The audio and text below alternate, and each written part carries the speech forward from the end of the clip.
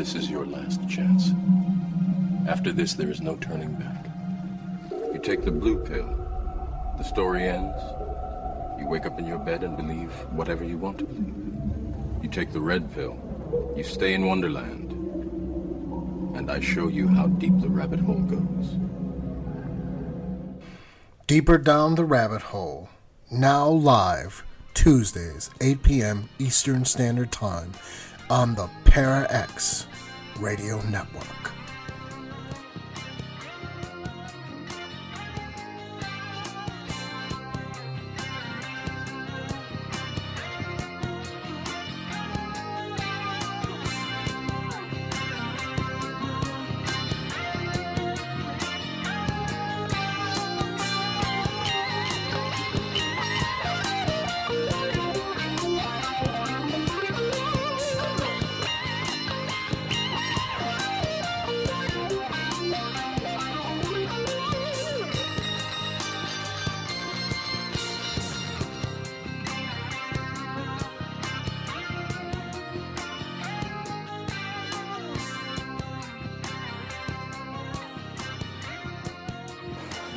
Welcome to Deeper Down the Rabbit Hole.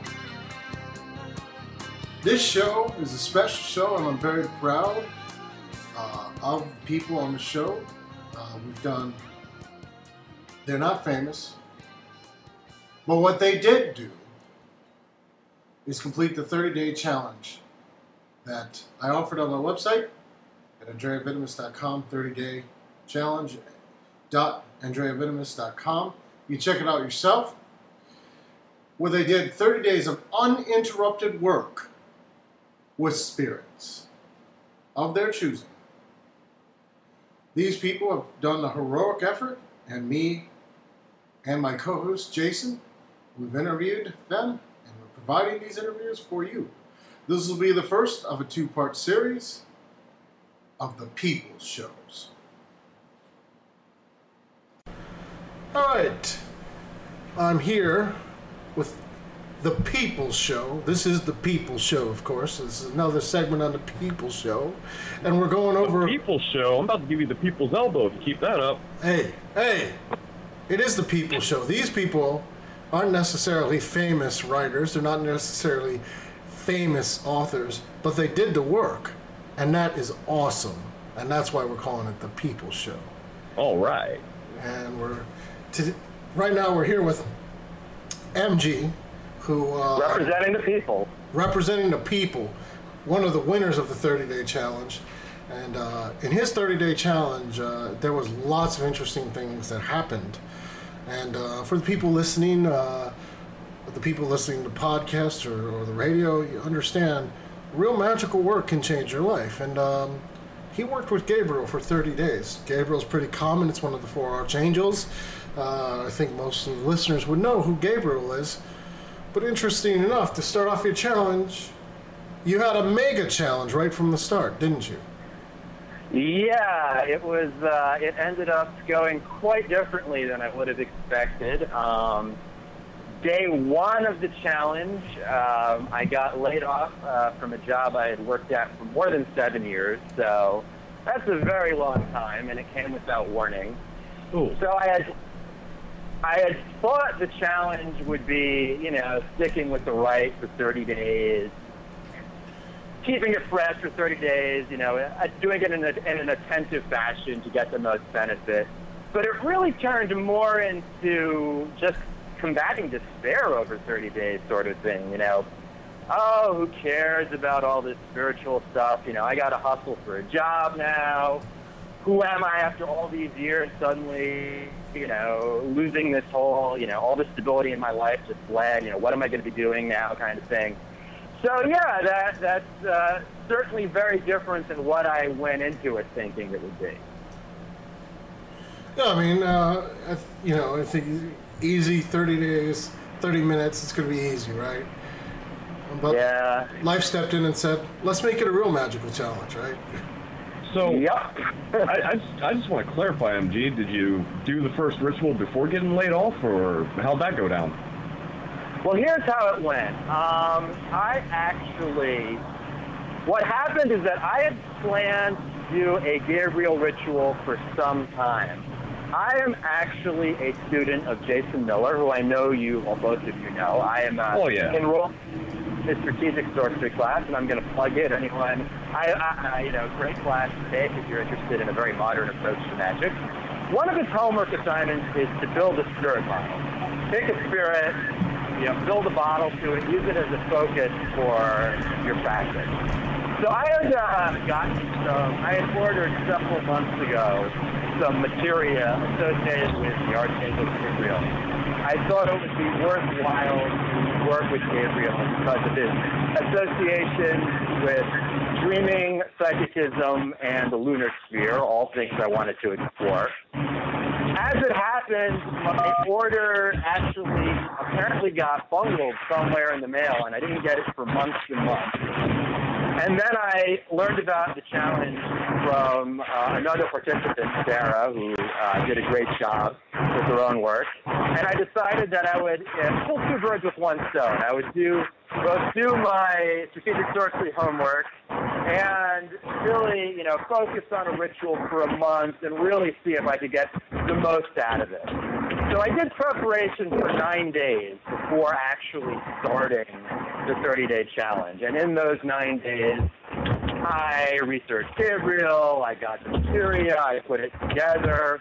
I actually had what I would consider quite meaningful contact even before the formal 30-day period began.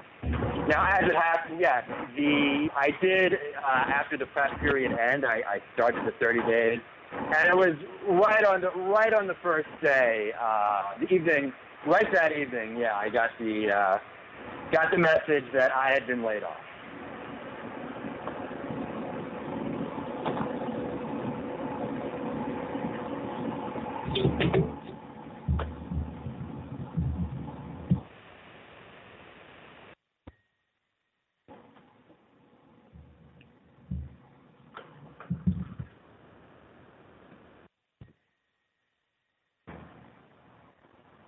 Gentlemen, I lost all audio. Oh, that's not good. Andrea?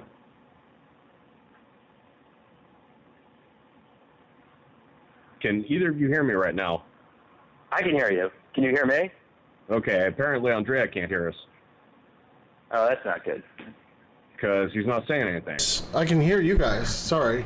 Okay, good. Sorry about, radio. Skype is evil.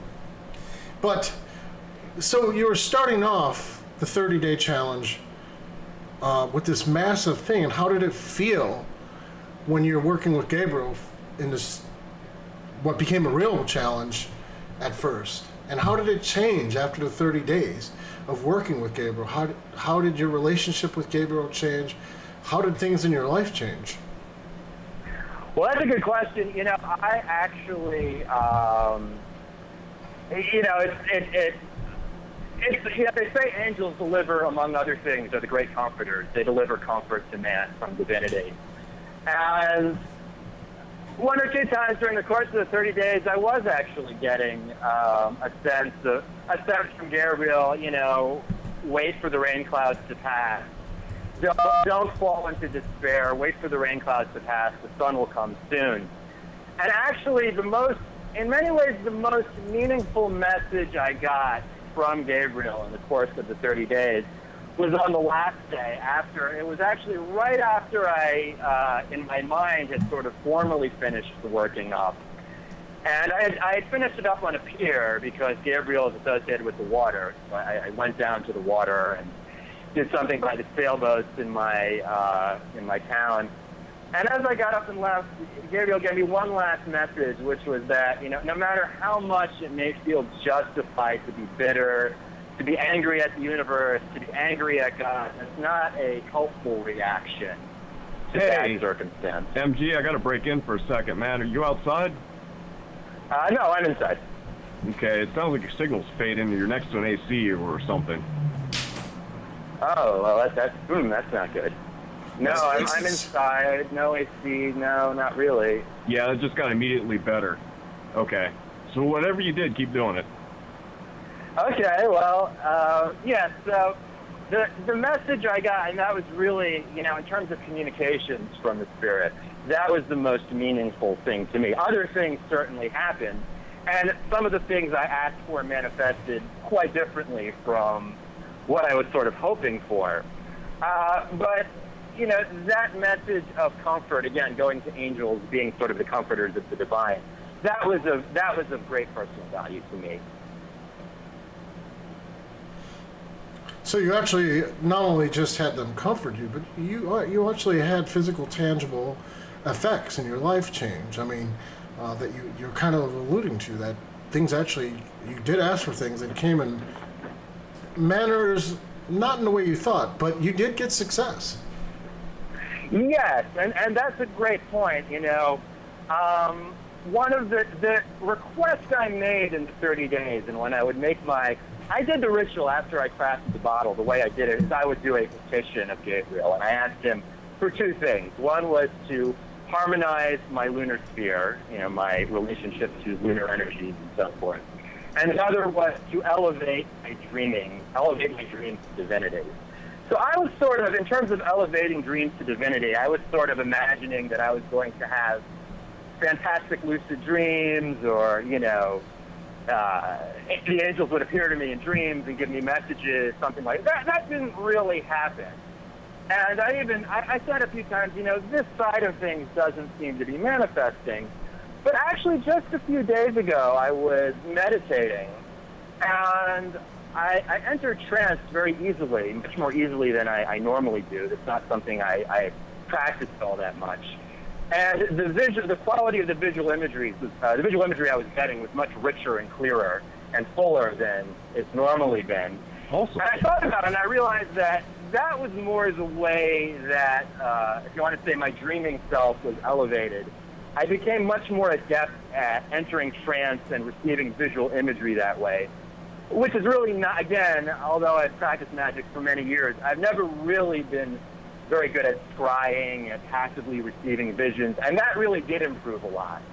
So in that sense, yes, I did develop, my dreaming self did develop. It's just completely different from how I expected it, and I didn't even recognize it until after the challenge had ended. Which I think gets into a lot of the problems with magical work in general, especially real magical work, is you often get what you're asking for in ways you don't expect and realize it after the fact and go, oh wait, stuff has changed.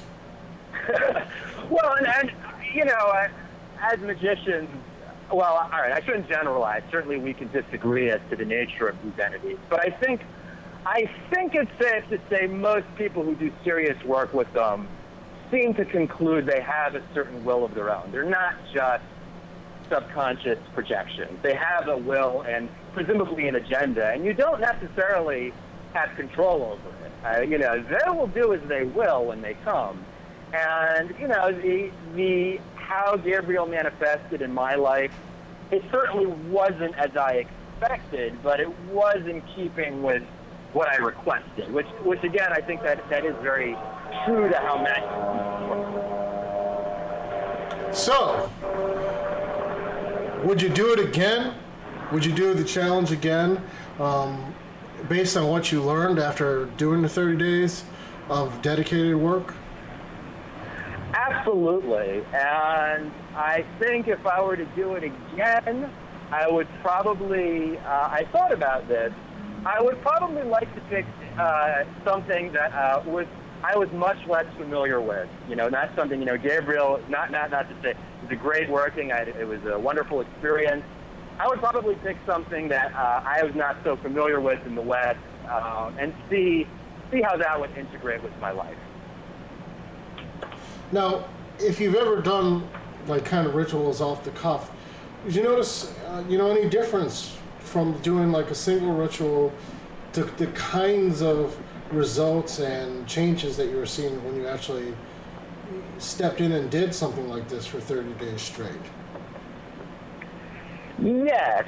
I've actually found that doing things off the cuff works very well for material change. If you want a burst of luck, you want to I don't know, you want inspiration for the poem you're going to write. Rituals off the cuff can actually be very, very powerful. But I think what I find is that for, the long haul, the kinds of slow, sustained change, I think it's better to really, put the time, do it over weeks, over months. A lot of traditions, if you were going to work with the deity, a lot of the Far Eastern or South Asian traditions, you would recite the mantra hundreds of thousands of times. You wouldn't just pick it up, utter its name, bless an object. You would really be expected to do serious work if you were going to practice the way a traditional yogi would practice. And we don't all have to be traditional yogis. We all have our own paths. But meaningful work, if you want really meaningful inner results, you have to put meaningful amounts of time and practice into it. Yeah, I think we'd agree with that. No, you're both wrong. You could just pay somebody, right? No, I'm just kidding. Well, look, there's a role for, if you just want a blessed trinket, sure, there's a role for paying somebody to do that for you. That can all be fine. Certainly that's done in lots of places. But, in the end, you get what you work for. So, having went through the whole experience and through the other side, do you have any words of wisdom for people who are, maybe not also, not famous occultists, not famous authors, but, people struggling out there, and any words of wisdom about what you can achieve in 30 days? Well, I'll say this. One of the things I really went into this challenge thinking was that I wanted to combine things I'd learned from different magical paths. As I said, Jason Miller, I consider him one of my teachers. I have other teachers too. I didn't really do this the Golden Dawn way, draw Gabriel with this, draw this invoking pentagram and vibrate in Hebrew, this, that, the other thing. I really, I use a mix of practices, and anyone who's interested can read what I did on the blog. Some of them are very non-traditional and non-standard, but it made sense to me. The symbolism made sense to me. It was rooted in things I have actually been taught, not just in personal fancy. And, I found that I got very good results with it. And in fact, day 26 or 27, I saw something on Christopher Bradford's blog about using Psalms to work with angels, using a quote from the Book of Psalms, a particular passage as a way to work with angels, and I loved it, so I tossed it in there. So I even added more things but they made sense to me. It wasn't, I guess we could say it was willy-nilly in a sense. It was a mix of different things, but there were things that were meaningful to me. The symbolism resonated with me, and I got what I would consider good results. So I would say that the words of wisdom, but the extent I can do that is that I would say to people, when you work, you don't necessarily have to slavishly follow a system to get results. You can certainly combine different techniques to get results. I really don't think that angels and deities care all that much. I suppose they do care. I don't want to speak for what. I shouldn't speak to them, but I should say they're certainly, my sense is they're open to different ways of reaching them. But what's important is that you find a path that works for you and that you use techniques that are genuinely meaningful to you. And I think if you do that, you can combine practices, you can be syncretic, you can be chaotic, and you can get great results. Well, and one could say maybe you weren't sticking to one specific procedure all throughout, but you were still maintaining some form of consistency. Yes, and to be fair, for the most part, I don't want people to think, it wasn't just I did this one day and I did that one day. I did have a particular way of working with Gabriel. I did add, as I mentioned, I added one element in towards the end that I just found online and it really appealed to me.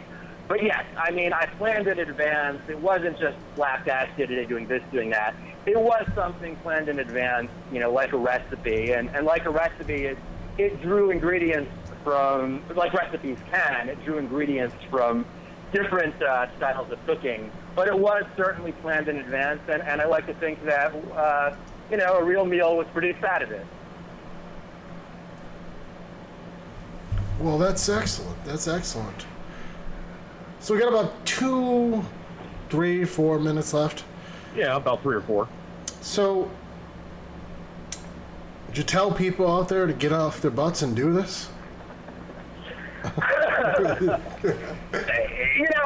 have friends who are, true occultists who are, very, I would consider, certainly much more adept at this sort of thing than I am, and I have friends and loved ones who are totally secular, don't care about any of this stuff.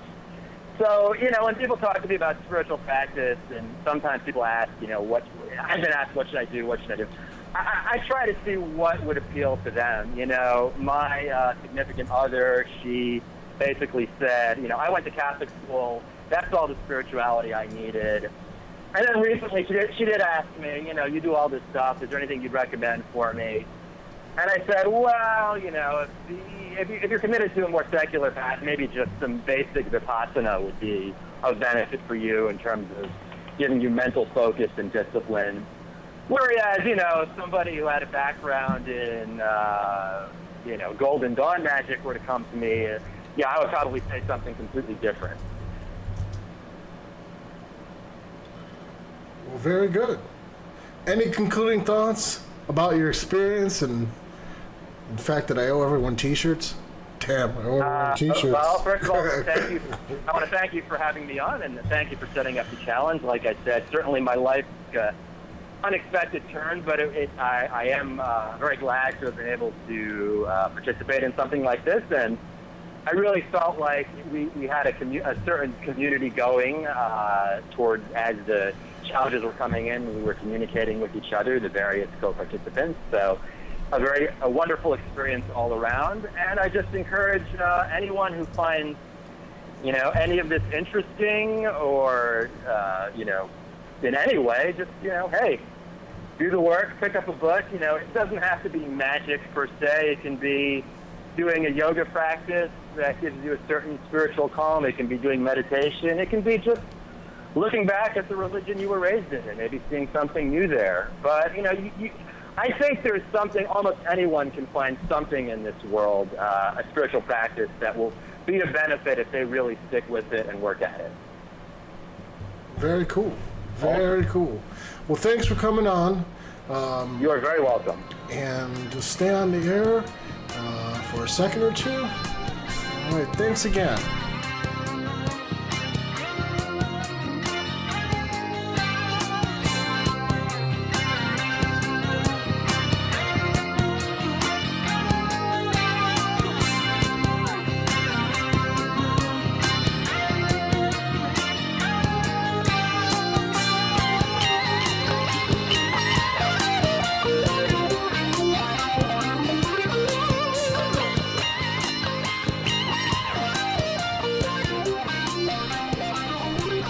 Welcome. This is another segment of The People's Show. Every person we're having the show may not be famous yet, but they all have successfully completed the 30-day challenge. The first 30-day challenge, the Entity Challenge, which we talked about in the show. And believe it or not, that's much more difficult than people think. These aren't necessarily people who wrote a book. They're not necessarily people who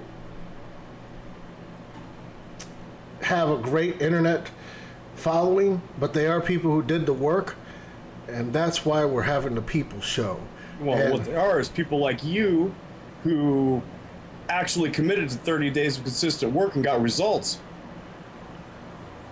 Yeah, but I'm famous or infamous. Not you specifically, you the audience.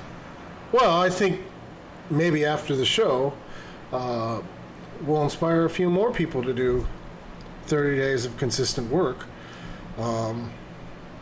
Now, this guest, Sarah, hello, did awesome work with non-traditional spirit, actually. We should talk about that a little because, some people feel like, hey, you have to do it by the book, you have to do everything traditional, but you chose a spirit that was kind of in your frame, kind of around the periphery for a while, and got really interesting results from the spirit that may not have existed before or was hanging around in your visions. Yeah, thank you. So I've actually done a significant amount of work with spirits before. I actually find it much easier than energy work, even though I know a lot of people think the opposite. So I really wanted to sort of try something that was outside of my comfort zone. And I'd recently, in the couple of months leading up to the challenge, sort of learned this new shamanic journeying technique. And in it, I was getting sort of around the edges, not necessarily the spirit I was looking for, I was communicating with, but there'd be other sort of spirits who were just like, oh, something interesting's going on, let me see what that is. And one of them was this strange, very alien, sort of non-Euclidean, temporally weird, one-eyed creature. So I decided, well, look, instead of working with Ishtar or with Sandalphon, or who were both sort of in the running as I was picking entities, I was like, let me see if I can make contact with that thing, because there'll be this forum and I'll have some backup, like people will, be paying attention, so if something goes wrong, like I'll have somebody to give advice, and I want to do something crazy and weird and new. So I settled on trying to contact this entity. And I'd never really done that before, contacted an entity that I didn't have a name for. Sort of my style of work is very name-driven, so it was hard getting contact with something without a name. But yeah, so that's what I tried. So, if it can be publicly spoken about, what is the name of the entity that you actually found?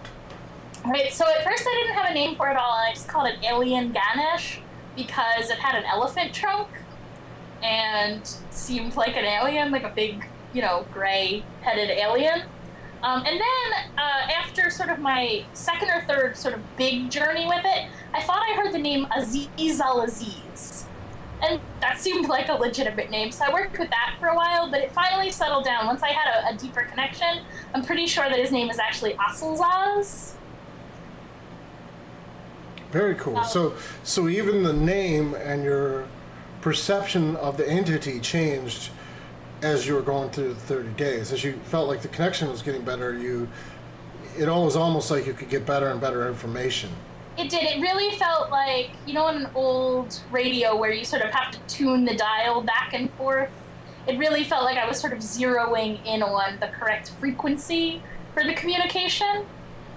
And I got clearer visuals and much clearer sounds. And also, I know sometimes when we talk about magic, at least when I talk about it, I feel that when I'm telling someone else what happened, it seems much easier and clearer and more linear than the actual experience of it is. Oh, yeah. Right. So even though I say, like, oh, I saw this or I heard that, like, it's really a much more sort of nebulous, vague thing, but it got a little bit less nebulous and vague and a little more reliable. Like, the first couple times, it really felt like I had to sort of quest through the entire universe to get to the end of forever to make contact. And after a while, sort of, instead of going looking, I could call and he would sort of come to me instead. Which is sort of more what I'm used to when I work. So, Sarah, what did you learn of Aselzaz? Well, so I learned a couple things. Here is what I believe about this spirit. I believe him to be a very, very old spirit that humans worked with at one point and have since forgotten. Possibly very, very old, like from the Upper Paleolithic or early Neolithic period. I think that it's a mammoth spirit, like the spirit of a woolly mammoth. I interpreted it as him as having one eye, but as I did some research, I found out that a lot of people think that Cyclops myths are from people finding elephant and mammoth skulls. Yep. If you look at their skulls, like the hole where their trunk comes out really looks like a giant eye socket. Yep. Mm-hmm. So, like, toward the end, it seemed more like it was an actual skull. Like, that the creature was physically instantiated in a skull Well, there's a curious thing. You didn't know that about mammoth skulls beforehand, then? No, I learned that when I started reading up. I mean, if you do an internet search for one-eyed elephant, that fact comes across relatively quickly. So it was not an easy thing to Google, right? Like, I'm really sort of an academic at heart. So usually when I'm researching something like Sandalphon, I'm reading, a lot of original texts and, fighting my way through some Greek and some Hebrew. And really, I like to have very detailed, kind of hard book learning behind my magic, and it was really a little uncomfortable for me to go into this kind of blind without really knowing what I was doing. So, like, Google searching one-eyed elephant does not produce particularly useful results, but I did learn that bit about, the origin of Cyclops myths. So, usually, because you're used to doing much more academic research, do you think that as a result of diving into this experience that was much less comfortable for you, that it's changed how you approach magic? Definitely. Like, I think it's a lot easier for me now. Like, I sort of am more willing to believe my own instincts about things without having to have them sort of verified by some external authority figure. And I found, so I've started working with some other spirits that I can only find sort of very vague references to, including a spirit that I just started working with recently called Kuvoa, who is a spirit of the Long Island Sound, which is near where I live. I did some work with him this morning, in fact. Very, very, very, very cool. So in the process of the 30 days, I know on the 30-day challenge, on the post, you mentioned you felt like you got your mojo back, but did you see any other physical, tangible results come about after the 30-day challenge was over or during the 30-day challenge? I did. So about halfway through, I had a really strong physical reaction where the only way I could describe it is it really felt like my head was going to explode. Like, I was doing some energy work, and I don't really know what happened, but, my head just got bigger and bigger and bigger, and it was actually really very scary and uncomfortable. Like, I started calling every magician friend I know until somebody picked up the phone at 1 o'clock in the morning, and conveniently the person who picked up is an acupuncturist, so she had very specific and detailed advice about what I should do about it to sort of relieve the pressure. And I found that after that, for the next several weeks, every time I did the work, I would get basically a sense of pressure in my head. But it wasn't, after that first time, it wasn't scary and painful. It was just unpleasant. And after a while, it sort of just dissipated. And I really felt, so one of the things I wanted to do in this challenge was open my third eye. I don't know if you can hear me making little ironic air quotes around that phrase, because I'm not exactly even sure what that means, but I really felt like somewhere along the way, I had turned off my ability to be very magically sensitive, because it was upsetting and emotionally difficult for me when I was a teenager. Like, I was very sensitive and didn't really know what I was doing, and that was bad for me, so I sort of shut it down, but then I forgot how to unlock it, and that was one of the things I wanted to do with this working, and I really feel like it worked. Like, I found that I'm much more sensitive. I pick up flashes of things, and I'm also, it's much easier for me to, that sort of nebulous information I was talking about, it's much easier for me to get it in sort of concrete sensory ways, to really see visions and hear voices. Not in a crazy way, though. That sounded kind of crazy. Well, yeah, controlled meditative circumstance, not just while you're out shopping. Right, exactly. You mean you don't hear the aliens beam in the message of the NSA to essentially buy more stuff that comes across in your minds? I'm the only one? I cannot nor deny what the aliens tell me. Okay, see? There you go. Well, me, it's usually the Anunnaki saying, why aren't you guys out there mining gold, So in the course of so in the course of 30 days, you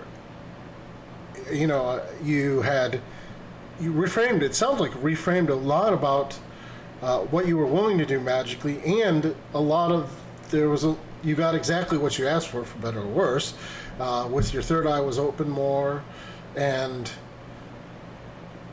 you started to be able to do kind of more shamanic approach to magic, as well as having all these tangible results that you're discussing. You know, did other people notice, or did they ever say anything to you, like, "Hey, what are you doing?" You know? Yeah, people did. So people at work, even not magicians, but just people who are sort of clued. It was certainly people who think of themselves as magicians, but people who are sort of spiritually attuned, or whatever that means. They certainly did notice that something was going on with me, and they'd be like, "Oh gosh, Sarah, what's wrong? You seem so far away." And I'd be like, "Oh no, it's nothing." Haha. And my magician friends all knew that I was doing it, and they certainly noticed that I was a little more, that I'd gotten my mojo back. I had a really hard year this year. My parents were killed in a car accident in October, and so the fall and winter were very, very cold and dark for me. And coming as it did, these 30 days sort of in May, I sort of, woke back up to spring and life and magic and whatever. And people definitely, I think, noticed that I was getting better. Oh, that's very cool. That's very cool. I enjoyed it. Mostly. I don't know. There was a lot of rough emotional stuff that came up over the 30 days. Like, it was not entirely fun. But it was good and useful. And it never seemed like overwhelmingly difficult, just difficult. Well, okay, I was ready to quit at one point. Really? Why? What happened? Toward the middle, it kind of stalled out. So for the first week, I was getting really intense. Like, I was getting a lot of really powerful sort of stuff going on with, a reasonable amount of effort. And then, for a number of reasons, partly, like, my work life got much busier, so it was harder to devote time to it. I was waking up at 5 o'clock in the morning to do it. And I just sort of stalled out. Like, I just wasn't getting, the newness, the fun novelty aspect wore off. And, I wasn't getting a lot of traction there for a little while. And I was like, oh, this is stupid. It's too hard. I should have just done Sandalphon. He'll show up if I call. But this guy, I don't even know his name. I can't do this. I'm just bad at magic. Blah. And Andrea, one of the things I really, really loved about the challenge was, like, almost instantaneously, Andrea came in and was like, "Oh no, that's great. Like, keep going. You're doing great." And so did other people. And it really it gave me the structure and the, like, backup that I needed to be like, well, I'll try it out for another week. And then another week after that, and then I was done. Like, it really, I think if I'd been doing it by myself without that community support, I think I probably would have quit at that point. So that's very interesting. That's almost two people that both said life threw them a curveball in the middle of the challenge to make sure you could interpret it like serious about the actual winning the challenge. Mm-hmm. Yeah, and the competitive nature of it also made it easier to stick to. Like, I didn't want to be a loser. See, Jason, you didn't do the challenge. What does that make you? That makes me somebody going through an initiation process is what that makes me, doing other shit. That's true. That's true. I don't have any excuse except for the fact that I still need more stuff. I gotta work extra hours to get more stuff. Egyptian magic costs too much money. Isn't that funny? The guy who came up with the challenge spent 30 days shopping. Well, actually, I spent the days arguing with people who said they were going to send me stuff that I bought and didn't get me, so I had to buy it again. When I've always, like, tried to see it as, like, a sign from the universe that I should wait until things arrive to do the magic, but... No, that's how I took it. It's so frustrating. I take it as a sign from the universe that people were getting back charged on my credit card. Well, I actually took it as a sign that I needed to do exactly what I was doing, which is ironic because I've been doing basically the work for the energy 30-day challenge in the spirit challenge, and probably for the spirit challenge, for the energy challenge, I'll go back and start doing the spirit challenge because up the amperage on all my chakras and got my energy system dense so I could deal with the raw stuff, because raw is not an easy entity to work with. Oh, I would imagine not. I'm kind of. What was that? I said I would imagine he's difficult. I'm a little scared of raw. I don't know if I'd do that. That's the thing. He's not difficult for me, but you're not the only person who got scared. Because when I did the raw ritual last year, Jason gets, I would say, possessed by Set, because you did not know what you were saying at all times. And I was invoked by Ra, and everyone was scared of Ra. I know. What is that saying about us that we're like totally chill with Set? Uh-oh, the sun shows up, and suddenly that's all ooky spooky scary. I know, right? I didn't get it either, but there were several people who said they were scared of Ra. They weren't scared of Set. They understood where Set was coming from, but they were scared of Ra. And I was the benevolent Ra too. That's the freaky thing. Ra was not mean to people. Set directly was being mean. Oh yeah, Set challenged people directly in their face. I was worried that we were going to have to tackle you at times. When I see like, what I mean is I'm scared that I'll get swallowed by a giant fish. Like, I always have this fear that solar deities will show up and, like... Well, that's what Yahweh does. He makes fish swallow you. Like, I've been swallowed by that fish on occasion. So in the 30 days, you know, with the listeners and maybe people listening to podcasts, you know, maybe you could give them a sense of, and you have been, but a sense of how much you actually accomplished in that 30 days. And we're not talking about years, we're just talking 30 days of just straight magical work.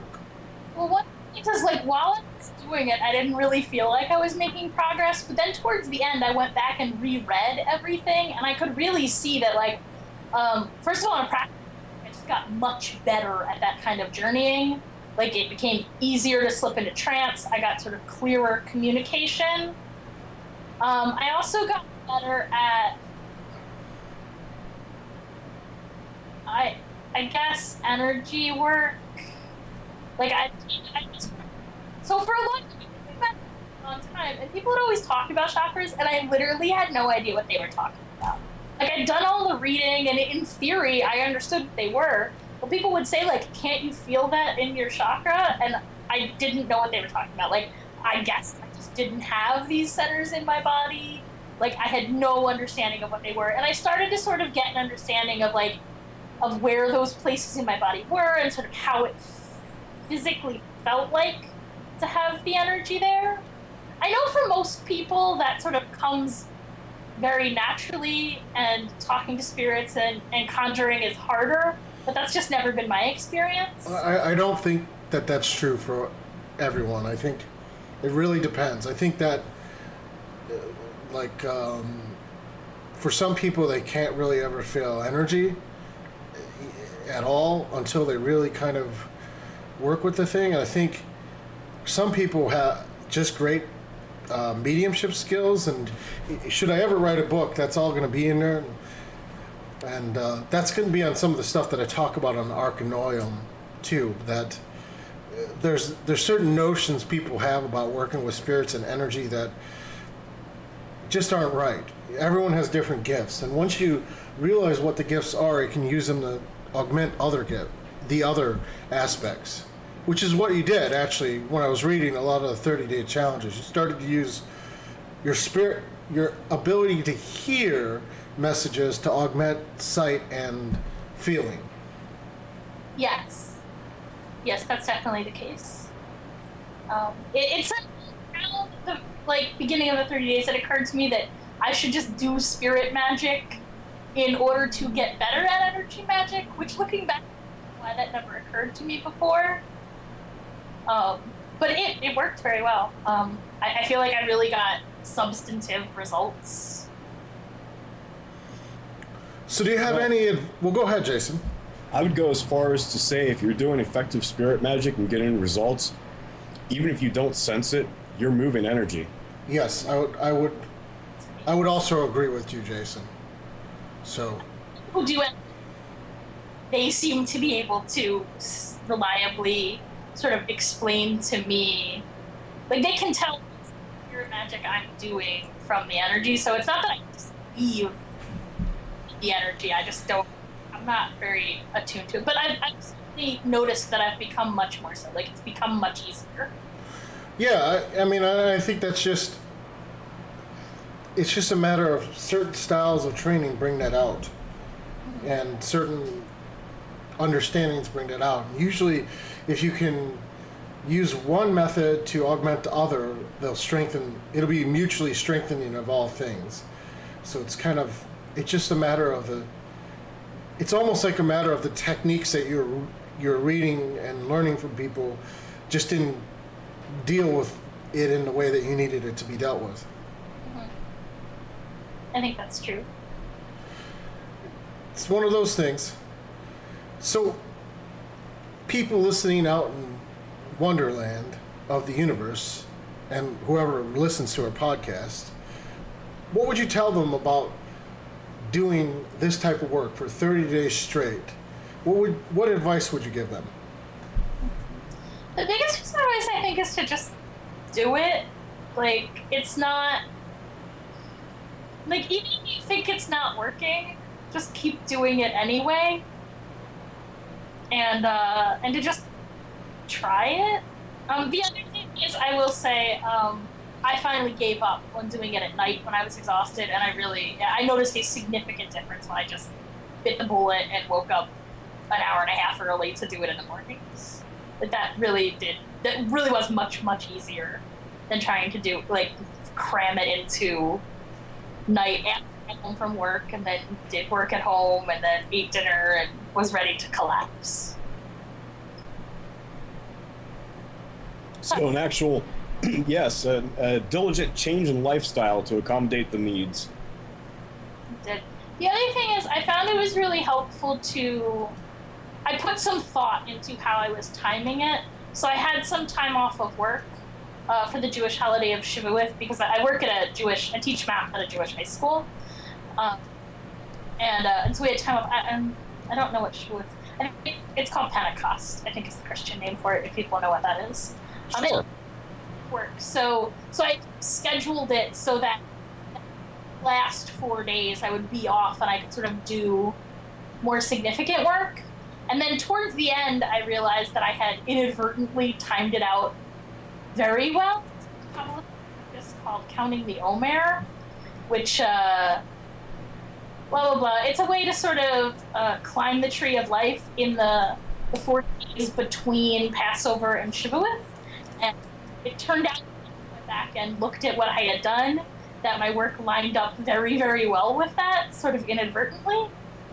And so I think that the timing really was an important element of it, especially because it's so difficult to fit that work one time.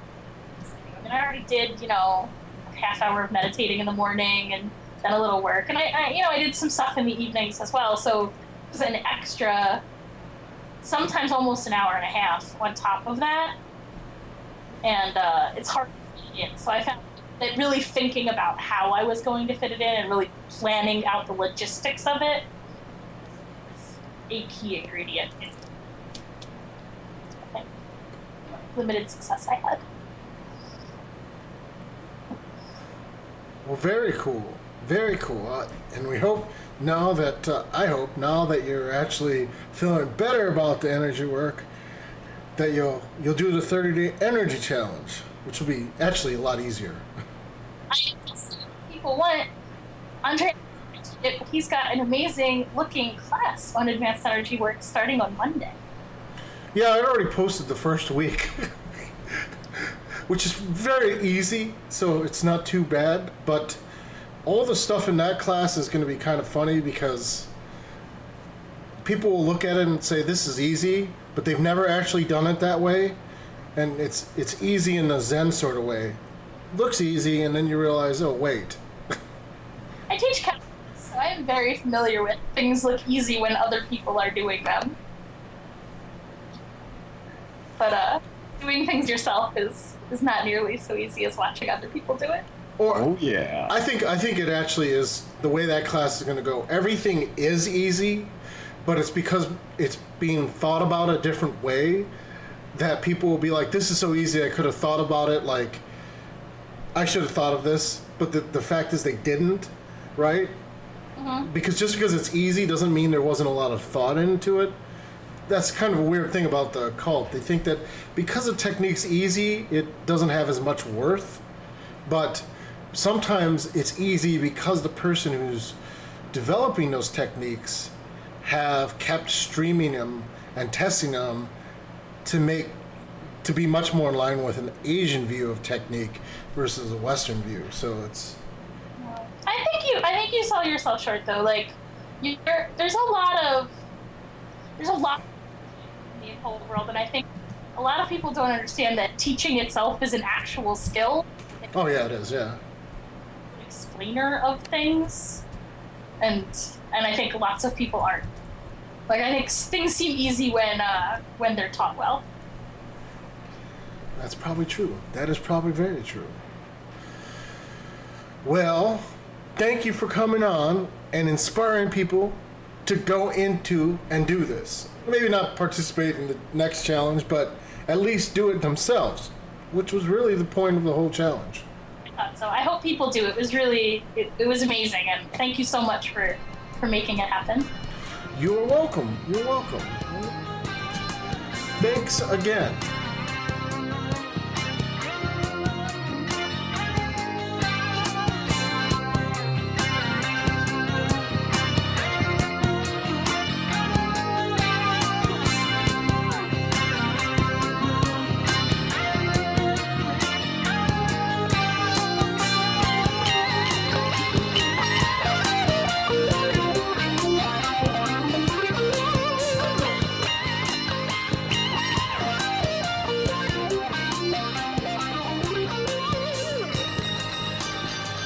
We're here for another segment of The People's Show.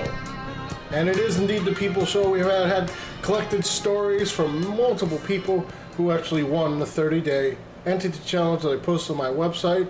We're going to be doing more challenges like this. And we've heard unbelievable stories so far, Jason. Wouldn't you agree? Oh yeah. Things are going really good. Yep. People have excellent results for this project. That's right. Right. And all they did was 30 days, and we're trying to prove a point. They're not famous. No one on our show, no one who we've interviewed is famous occult magicians. They may be in the future after the challenge, and it sounds like some of them are well on their way to that, to moving in that direction.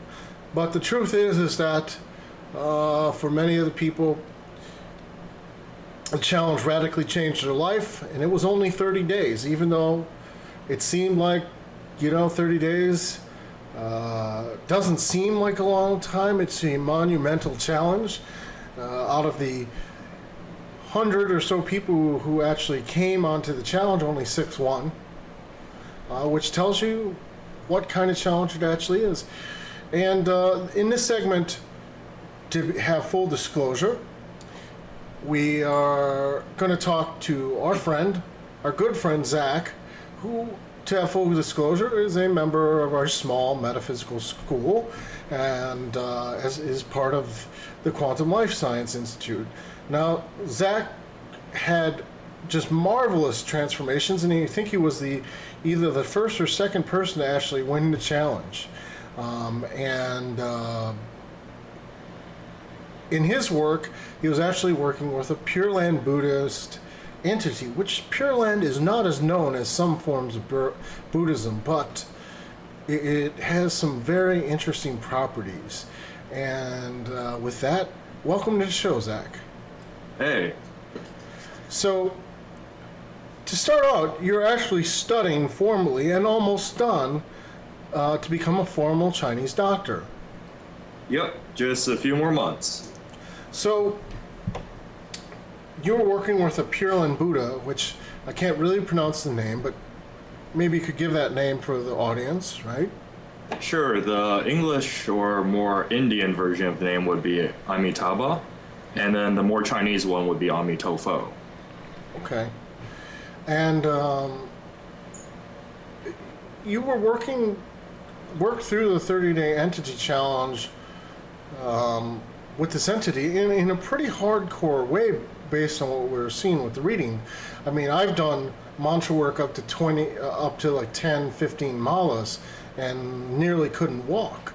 I mean, you were piercing the 20, 30 mala work every day with this entity, so some pretty serious mala work.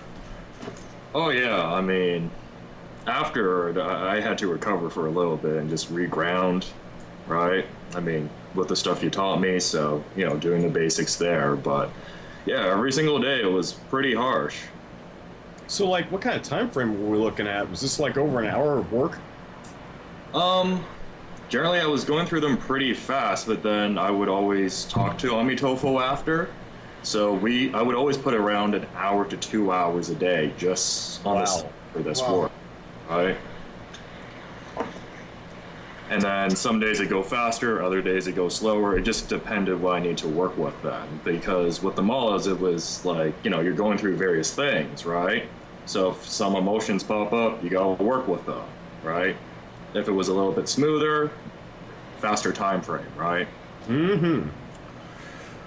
Now, one of the interesting things is that you didn't mention on the 30-day challenge thing, but that you found out recently as a result, is despite not having practiced any acupuncture in a couple months, I think it was?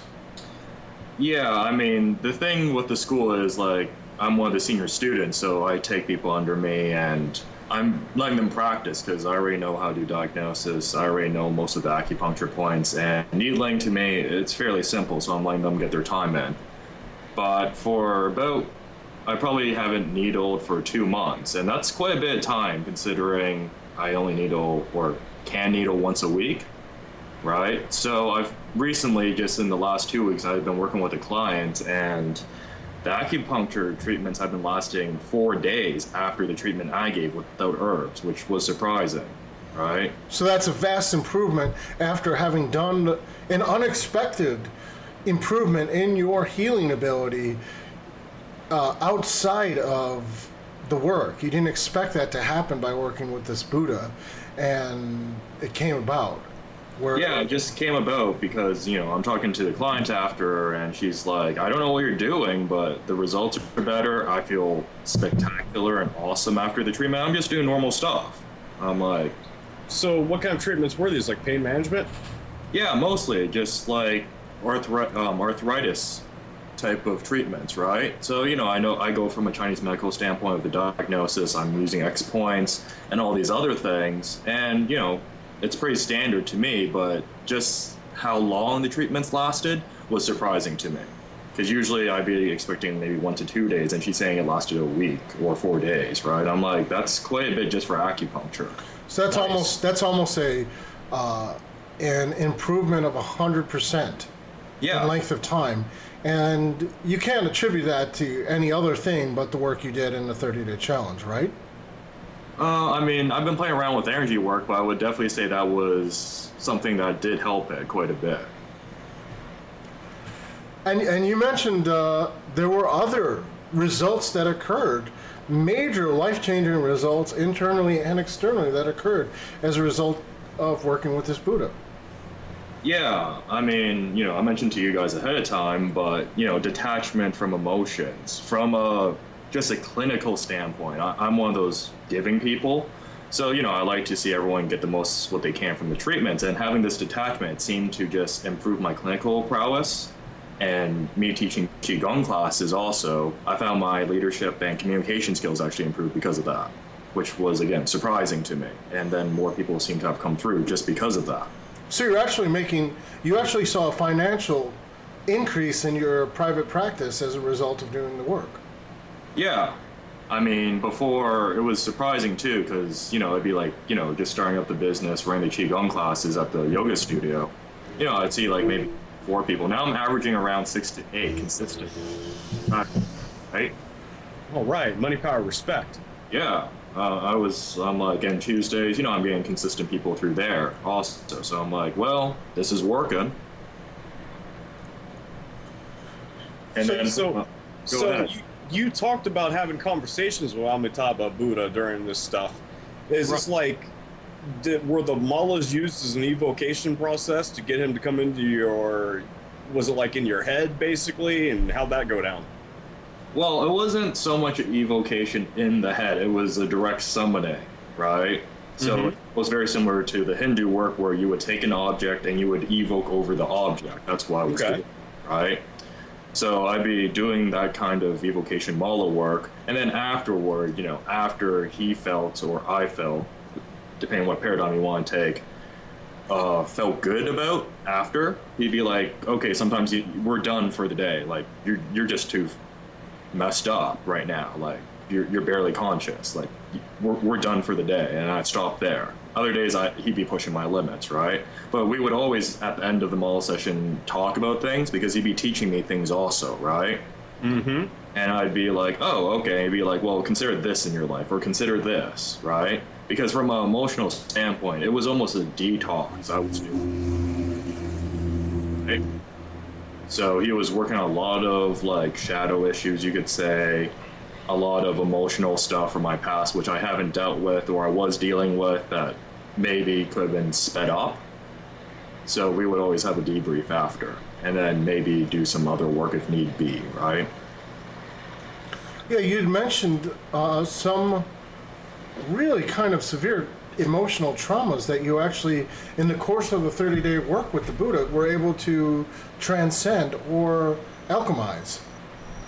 Yeah, I mean, Guan Yin popped in also because, you know, I work with these spirits, so they always come up when things come up. But, like, since I was mainly working with Amitabha for this, you know, he'd be saying, like, okay, we're doing some energy work, and it'd be almost like a chakra kundalini rising effect, right? So I was literally burning stuff up, right? And then afterwards, we bring it back down and take whatever was needed, like the good stuff, and dissipate the bad stuff, right? And just alchemize it, take it in. And it was really interesting, too, because some of the energy work I was doing, I'm just like, well, this is really hardcore energy work here. I mean, having a Qigong background, I kind of know stuff, and, you know, I learned the Reiki off of you, so it's like combine these things. I'm like, whoa, this is pretty hardcore energy stuff, because it's like literally I felt different every single time I did the mala work. The best description I could say is I would almost feel lighter if it was like heavier emotions, or if it was good emotions, they got amplified 10 times more. So that was really interesting there. Now you actually,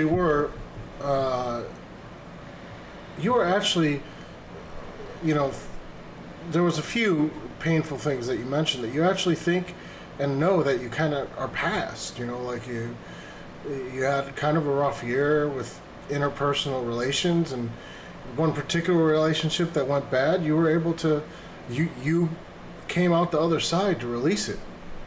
Oh, yeah. I mean, you know, initially after that, I did the work I needed, but this kind of just took care of itself where it wrapped all the loose ends.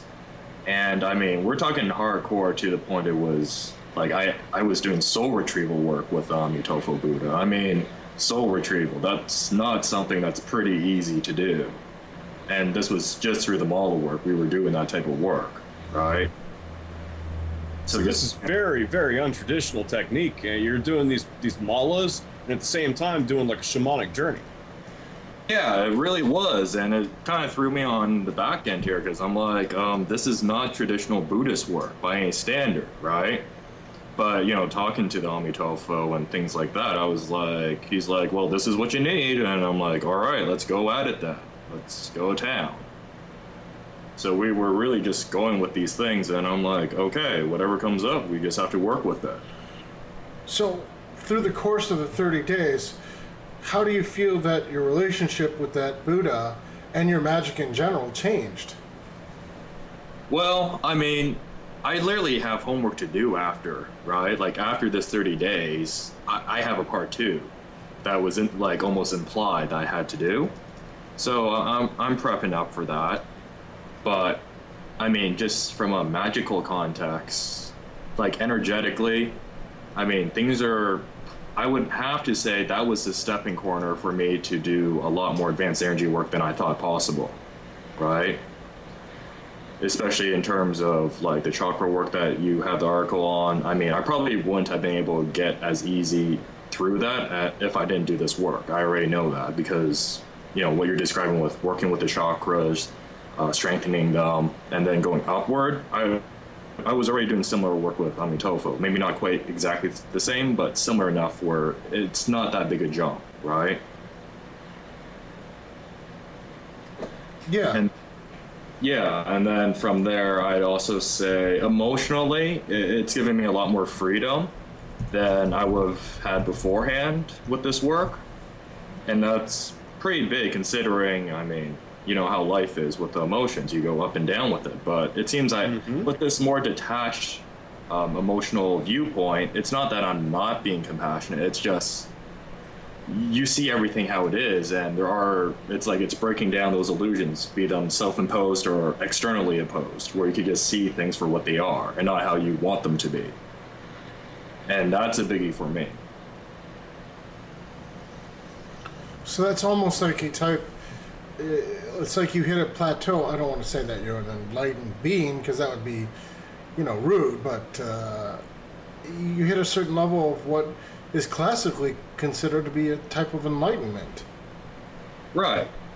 I mean, you know, and I just view it as an everyday thing, but really, when I have to really look at it, this challenge did change that perspective, how I interact with people, how I'm even viewing myself now, right? Just from an interpersonal standpoint. And that relationship, even with myself, has changed for the better. So if you're looking past, say, the emotional nuances of life, and you're seeing your personal life with more clarity, and you're seeing other people's lives with more clarity, how are you able to stay compassionate towards yourself and others? Would this not lead to almost being judgmental of your own inequities and other people's inequities because they're not looking past their emotions? Right. I mean, that's why I thought initially doing this work also, right? But this is a funny thing with all this Pure Land Buddhist stuff. Their definition of compassion is not your classical definition of compassion, and I kind of learned that the hard way doing these Mullins. It's not so much that you would be judging people, because judgment doesn't even come through at that point. It's more like, I see you for what you are, all right? You know, if we're going more Buddhists, by the traditional standards, they always say, like, you know, see the Buddha in front of you and things like that. It's not quite the same for me, given my experiences, but it was more along the lines of, okay, yes, you're this, that's fine. There's no judgment there, it's just neutrality. So what happens when you come out of that trance and you have to go back and look at what you experienced during the trance? Does that stay the same, or do judgments creep in? If I actually have to, like, go back in my mind right now and look at those experiences, I can't even reference judgment, because I mean, I don't really remember much, actually, while in the process of it, right?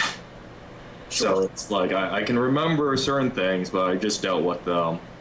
I mean, Andrea writes this in his book, where you're alchemizing through the healing process in his book, in one of his chapters. It was very similar to like that, where you just, okay, I see it for what it is, I accept it. Does it work for me? Yes or no? Now, you kind of do that with people. With the work I've been doing, from that, I'm kind of like, I'm looking at people, I'm like, well, okay, this is what you have, so be it. Do you want to do something with it? No? Okay, well, we're just going to keep doing it then. Right? There's not as much investment. But at the same time, because I'm not investing as much, there is compassion.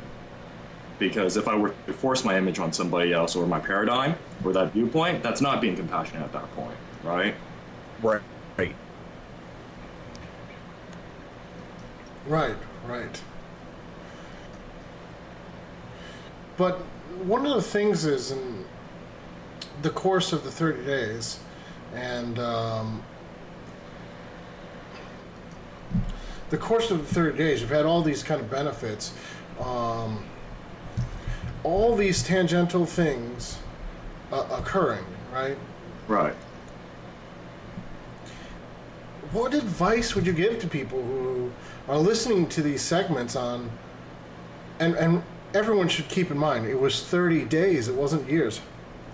It wasn't years, that it was actually tangible changes in 30 days. But what advice would you give to people who are hearing this and hearing what you can possibly accomplish in 30 days of dedicated work? What would you tell the listeners of our show? Well, first off, I'd say pick up Hands-On Chaos Energy. I mean, you're the host, you wrote the book, and being... Thanks for the plug there, see?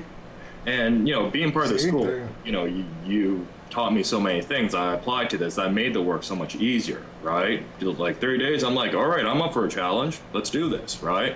But I wouldn't be as confident with that if I didn't have the things you taught me, right?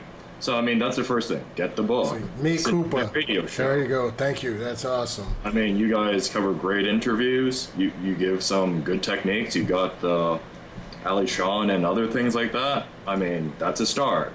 Then I'd say start researching and meditating on various things in your life. First off, meditating on like where you're at emotionally and things like that. Just taking life at its biggest perspective, really, like what do you need to work on in your life, and then using psychological means or anything you can to help you from just a very basic level, like even just a pen and paper saying I want this or I don't want this, right? This is more like life coaching stuff, but really getting your priorities and goals, right? And then after that, start seeing what spirits or what things kind of appeal to you, right? With Amitofo, I mean, it appealed to me, right? Because I've worked with them in the past, but I mean, on top of that, it was just like, well, I need more self-compassion and self-love for myself and others in retrospect, right? So it was kind of like, okay, seems to jive with me. Why not work with him? And then, you know, talking to him, I'm like, all right, let's do this then, right? So first off, seeing what pulls you, because that's important. If you don't have a relationship with the established spirit or you're using 30 days as establishment, just play around and see what works with you, because that's important. If it's something that doesn't work with you, it's a great experience, but it may not have the same implications, right? Because of that relationship.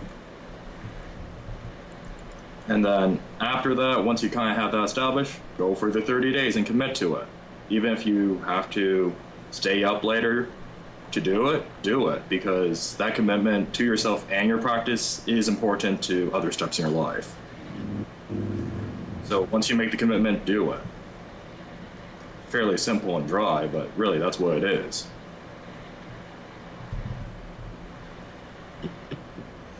Just do it. It's like a Nike commercial here on Deeper Down the Rabbit Hole. So, Zach, first, thanks for the plug. You're welcome. I did not pay him for that plug, so anyone listening, you know. No, he didn't. It's just, I mean, the stuff Andrea covers, it's life-changing. So, really, like, for all those people that want to do something, it's worth it.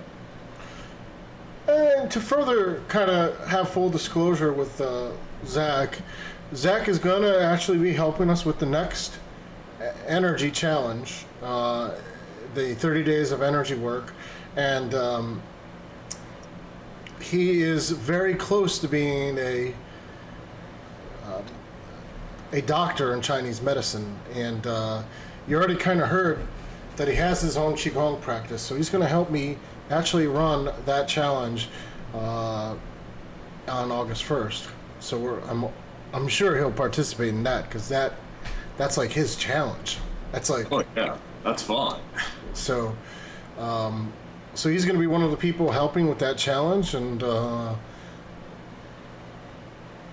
it's a little bit more of a beginner. We're going to make it so it's a little bit more of a beginner's challenge actually than the entity work, which can be a little more difficult. But you know, not necessarily just a beginner challenge, because the path of mastery goes even to the master. There's no end to the journey of mastery with energy work.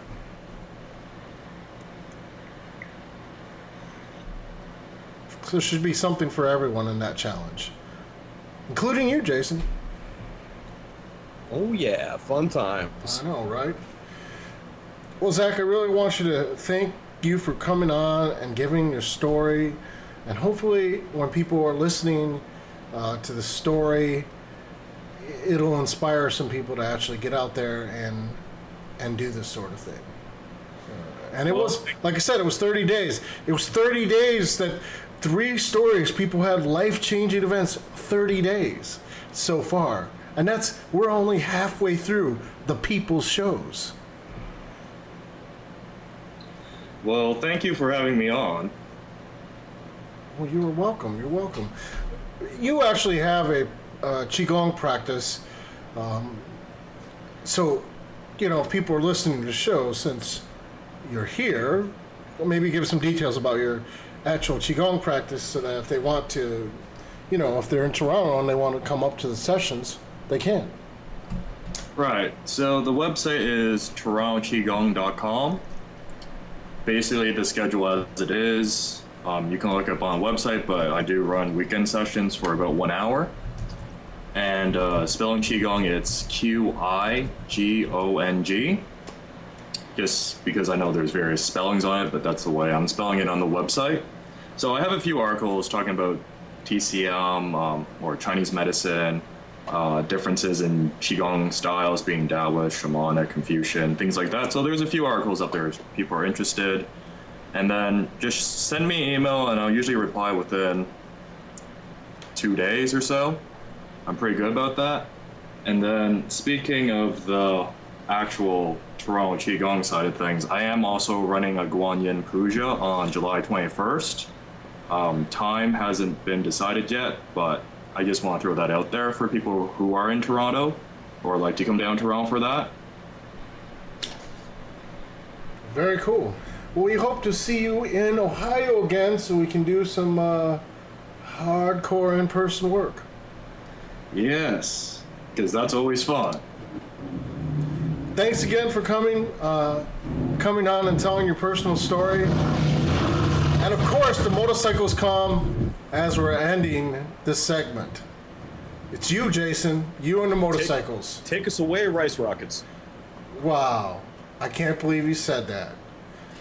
I'm always stunned by what you actually put on air on the show. You know that's going to go on the show, right? Yes. All right. Thanks again, Zach. If you could stay on the air, that would be great. Yep.